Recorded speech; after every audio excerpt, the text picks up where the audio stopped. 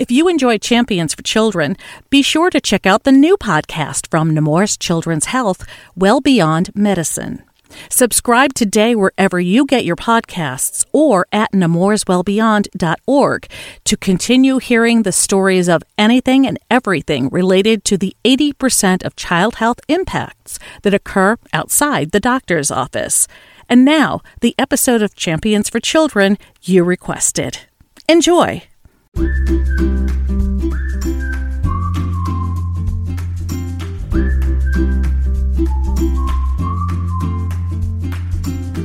I can speak from personal experience. My first experience with breastfeeding, he was both tongue and lip tied. My second son was also tongue and lip tied. So we did have some latch issues in the beginning, but once we got over that latch issue, it definitely improved things and it made things a little easier. But again, it's not always easy. Welcome to the Nemours Champions for Children podcast. I'm Carol Vassar, and that is Nemours associate Lindsay Killian, confessing that breastfeeding is not easy. It's a learning experience for moms and babies, especially the first time around. Lindsay's breastfeeding experience was a bit more complicated than usual. She'll explain tongue-tied and lip-tied a bit later. In fact, you may remember Lindsay, a Nemours New Awards specialist based in Delaware, and her husband Tom, who were featured on the podcast in January of this year, describing the genetic disorder PKU, with which both Tom and the couple's older son TJ have been diagnosed. Here's Tom's description of the disorder from episode 124. PKU, or known as phenylketonuria, is a genetic liver disorder that your liver doesn't produce the enzymes to break down the amino acid phenylalanine that's in the food. And what happens is the phenylalanine travels to the blood-brain barrier and kind of gets stuck. The byproduct from that breakdown is tyrosine, which is helping out with like your serotonin and your dopamine in your brain to kind of make you feel calmer. So a lot of times there's some different behavioral health challenges that can come from this disorder, and focus issues, mood dysregulations. It could be depression. It could be anxiety. Other things too, it can lead to different learning disabilities. It can also lead to some different developmental disabilities. A lot of times it'll start to affect the IQ level as well. So when TJ was born 5 years ago, Lindsay and Tom were on alert for a possible PKU diagnosis. The couple had already decided that breastfeeding TJ was something they wanted to do. PKU would drastically change, though not derail, their breastfeeding plans. Here's Lindsay Killian. The first 4 days of TJ's life, we were nursing, and then we got the phone call that he was diagnosed with PKU.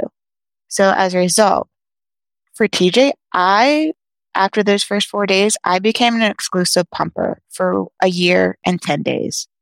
So I took my pump with me everywhere. I set my alarm for the middle of the night. And because with TJ, with his condition, we have to measure all the fluids and everything he consumed.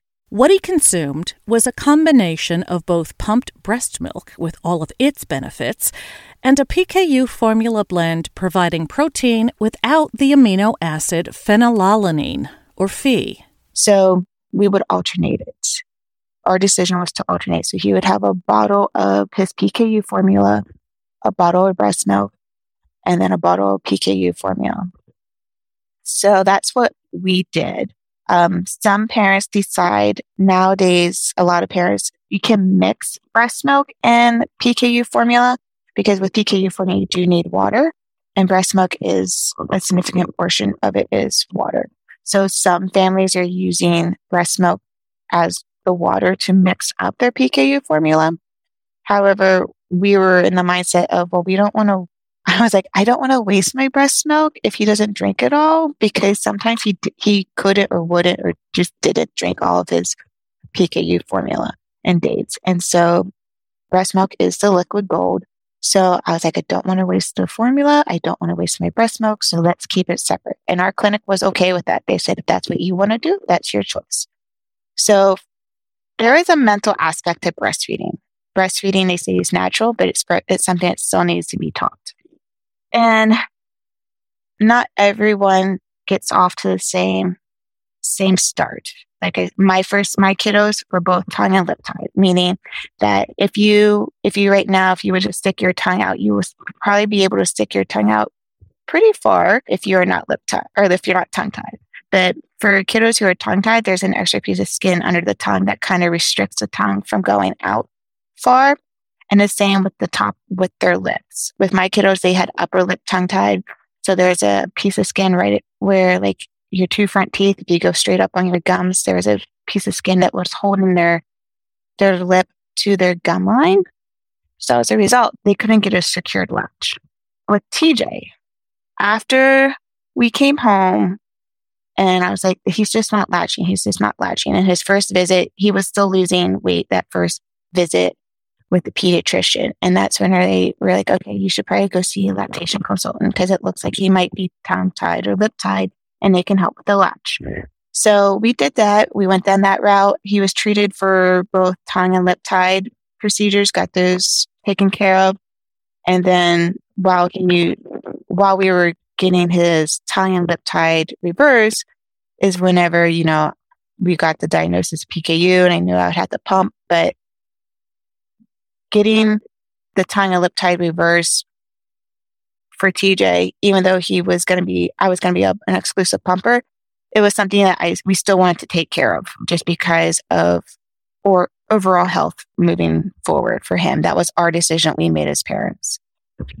And so when you pump, it's almost like it can be a mental struggle or mental game with yourself. I've tried 3 different pumps in my pumping journeys between my 2 sons. And one of the pumps, I paid for that pump out of pocket actually. And I'm like, I wish it worked better because at first I was so excited for it because it's one of the wearable pumps that you can kind of be hands free. And I was like, this is going to change things for me. And it didn't. It just made me more like, oh, why is this not working? Why am I only getting 1 ounce or I'm not getting any ounces? And it's hard as a mom to tell yourself, give yourself grace because your worth is more than the ounces that are coming out in those bottles. Because social media is an awesome tool at times because it can provide the support that a mom needs during her breastfeeding journey, but it also can be a real downer for her mental health because you see these moms who are these overproducers posting photos of pumping like 30 some ounces in 24 hours. You're like, how do you do that? And you look at the amount that you're pumping, you're like, well, I'm not doing 30 some ounces for my kid. Am I doing enough for mine? So Lindsay, how do you get yourself into that mindset of, I'm going to pump right now and I'm going to be as successful at it as I can? So when you need to pump, at least for me, I realize the key is always to relax, to kind of be as comfortable as you can be. But that's easier said than done, I realize, because I know from my experience, I've pumped in public. I've pumped in public bathrooms, the car, various rooms, closets, a variety of places. And the key is to get as comfortable as you can and to try to not think about what you're doing. Think about the little kiddo that you're doing it for. Some people, I know they have like a baby blanket with them. Some moms, I know they put like baby socks over the bottle so they can't see how many ounces they're producing. So you got to find the trick that relaxes you the most. And I just found an interesting article that suggests meditating beforehand has shown positive impact on moms who are pumping. I have not tried that myself, but to me, I can understand why it would work because you take your mind away from what's the stress and anxiety of what you are afraid you can't do. Because I think a lot of moms are afraid they can't pump or they can't produce enough. Your body's going to do what your body's made to do. It's going to make the milk. And I don't know if I can say this, but I mean, if a mom needs to mix formula for their baby and they can't breastfeed the entire time, it's okay. Whatever your body's able to do, your body's able to do. And it's the important is giving yourself the grace and not compare your body to another mom's body. Because some moms' bodies are the overproducers. They're going to be able to make 30 some ounces in a 24-hour period. Other moms, they might make maybe a half an ounce, or maybe they'll get 10 ounces in the 24-hour period. And that's okay, because every body is different. And that's what breastfeeding moms need to know, is every body is different. And what your body can do is what your body can do. You are clearly passionate about breastfeeding. Despite the barriers, despite the tongue tie, the lip tie, the PKU, you persisted. Why? Well, I think it goes back to the fact of I knew it was good for my baby, my children. I knew it was good for them. I also knew it was good for me. I knew there's health benefits for both of us. Also, when TJ was diagnosed with PKU, I think that kind of contributed to a little bit of postpartum depression I might have had. I was never formally diagnosed because I was borderline, as they said. So I knew that this could maybe help prevent some of that for me with my second pregnancy. Another boy. Now 20 months old, Nicholas Killian's breastfeeding journey differs from that of his older brother. When Nick came along and we knew Nick wasn't PKU, I was like, okay, I want to do this as long as I can for him because I know there's benefits for both of us. So for my second breastfeeding journey, I do a combination. I nurse on demand as they call it. So when Nicholas is around and he wants to nurse, we'll nurse. But during the day when I'm away from him and he's in daycare, I am pumping. So we surpassed my initial goal of let's get through the first week. Let's get through the first 3 months, the 6 months, the year mark. And now we're past the 18 month. And now I'm kind of like, okay, well, we're at that point far enough in our journey that I know whatever I'm able to produce is enough for him.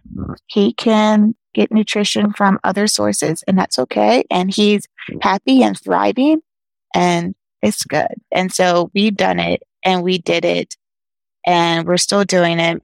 And I would say that having a supportive circle around you, whether it's in your day-to-day life that you're in daily contact with, it's awesome. But if it's a support circle that you form online, there is some amazing breastfeeding community groups on social media.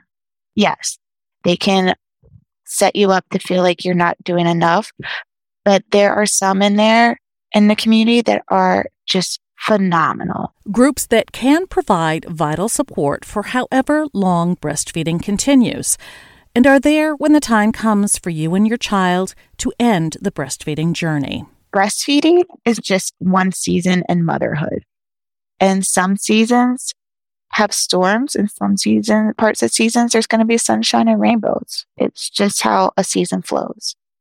And when that season comes to an end, I will say that you need to be mentally prepared, because I think a lot of moms, and they think about the struggles of breastfeeding, whether it's pumping, whether it's nursing. Where am I going to pump? Where am I going to nurse? Can I do this in public? Do I have to go find a corner somewhere? Is there going to be an outlet to plug the pump in? Those are all questions moms ask themselves when they're breastfeeding. But when the season of breastfeeding is coming to an end, there's the question of, is this season over? Is our journey coming to an end? And that's a question that a mom has to be willing to answer. It's not a question that really can be made by someone else, even though sometimes there are medical reasons that a mom might have to stop immediately. But you got to be careful. You got to titrate down whenever you're breastfeeding or you're pumping, because you don't want to have engorgement or any other complications that come when you just suddenly stop. But also the mental aspect of missing those nursing sessions, whether it be the nursing session that's the 2:00 in the morning or it's 2:00 in the afternoon. There is a mental aspect to deciding when to stop and how to stop. Even when you're pumping and you're nursing, you get that release of oxytocin and tocin, that what they call the love hormone. It can, it does help relax you. It makes you feel good. It creates that bond. And so whenever you would suddenly stop breastfeeding or pumping, you're not going to have that release of oxytocin. And so you could possibly experience, mood swings, the depression. And it's possible. Some people do, some people don't. So you just got to be prepared for that if that happens. And be able, if you recognize it, it's okay to ask for help and to tell people that, I feel sad because I miss this. I miss that season. I miss the season of nursing. I miss the season of pumping. Even though some people hate that sound of that the pump makes, but knowing that you were providing for your child, it's okay to miss that. It's okay to be sad that that season's gone. And if you get too sad, reach out to someone, let someone know. It's important to note that choosing to breastfeed or formula feed is a very personal decision. There is no wrong answer. In fact, doing both, as in Lindsay's case with TJ, can be a choice too. For those who formula feed infants or who need formula due to a medical condition, see also PKU, 2022 has been a frustrating year. As Nicholas continues to thrive while nursing, attention in the Killian household has focused on the ongoing formula shortage here in the U.S., which affects both son TJ and husband Tom, who continue to require specialized PKU formula as an essential part of their daily nutrition. Here's Lindsay on how this shortage has affected her family and the greater PKU community. Wow. It makes me almost emotional thinking about this question, because in the metabolic community, the formula is the staple, the cornerstone, the main focus of treatment. And you have to resort to calling insurance companies on a yearly basis, holding your breath, begging and pleading and hoping that, first of all, you're going to get coverage, because the metabolic formula is not something you can buy at Walmart. You can't buy it on Amazon. You need a prescription to get this. And so once you get through that hurdle, and then you have to then deal with figuring out which medical supply company is going to have it in stock and also be in network with your insurance, it can consume a large part of your day, your energy, and then to be told, sorry, I don't know when this is coming. I don't know where to turn. Like, I'm to the point where we have our cell phone number for our nutritionist at our PKU clinic. And I promised her, I said, I will never call you unless it's a dire emergency. But I did this week. I didn't call her cell phone, but I called her office and I said, I need help. I said, I don't know what to do. Like, we tried samples of other vendors. TJ refuses. And the importance of the formula is so critical, because that's where his majority of his nutrition comes from. He's limited 6 grams of protein a day. So the options that he could consume to get all his other nutrition, his calcium, his iron, all those minerals and vitamins that you get from your regular diet, he can't get from his diet. He needs it from his medical formula. Abbott is actually one of the main producers of the metabolic formula in the metabolic formula community. So when they shut down the plant in Michigan, it had a domino effect. I mean, they make the metabolic formulas in other facilities, but when that facility shut down, they brought everything to a grinding halt. So as a result, people who were on Abbott products had to find other products. And there's not a lot of metabolic formulas on the market. It's a relatively small market. So we need to take one of the main providers out of the equation. The other providers were left scrambling because they had this surge of folks trying to find a formula that, one, their children would take, because not all formulas are created or taste the same. So yeah, it's been a struggle. And so in our PKU community, a lot of people on social media have resorted to, hey, I have these samples. Some people are saying, I have samples, they're expired or they're expiring soon. Does anyone want them? So there's been a lot of like trading and swappings of sample packets between people via social media. That's amazing. That's a little discussed portion of, this whole formula shortage. How have your son and your husband done in terms of just eating? Oh, well, this summer we tried to do a garden. We tried. We're giving the good old effort. However, it seems like the stink bugs and squirrels are enjoying themselves a lot more than we are, getting a lot more fruits of our labor. TJ actually it was in January, I think, he started a experimental treatment, which hopefully we should know in the next few weeks or so if he's actually a responder, which will allow him to have a higher level of a protein limit. So this summer, we have TJ's go-to has been what he calls wings, which is actually just either breaded cauliflower or breaded broccoli.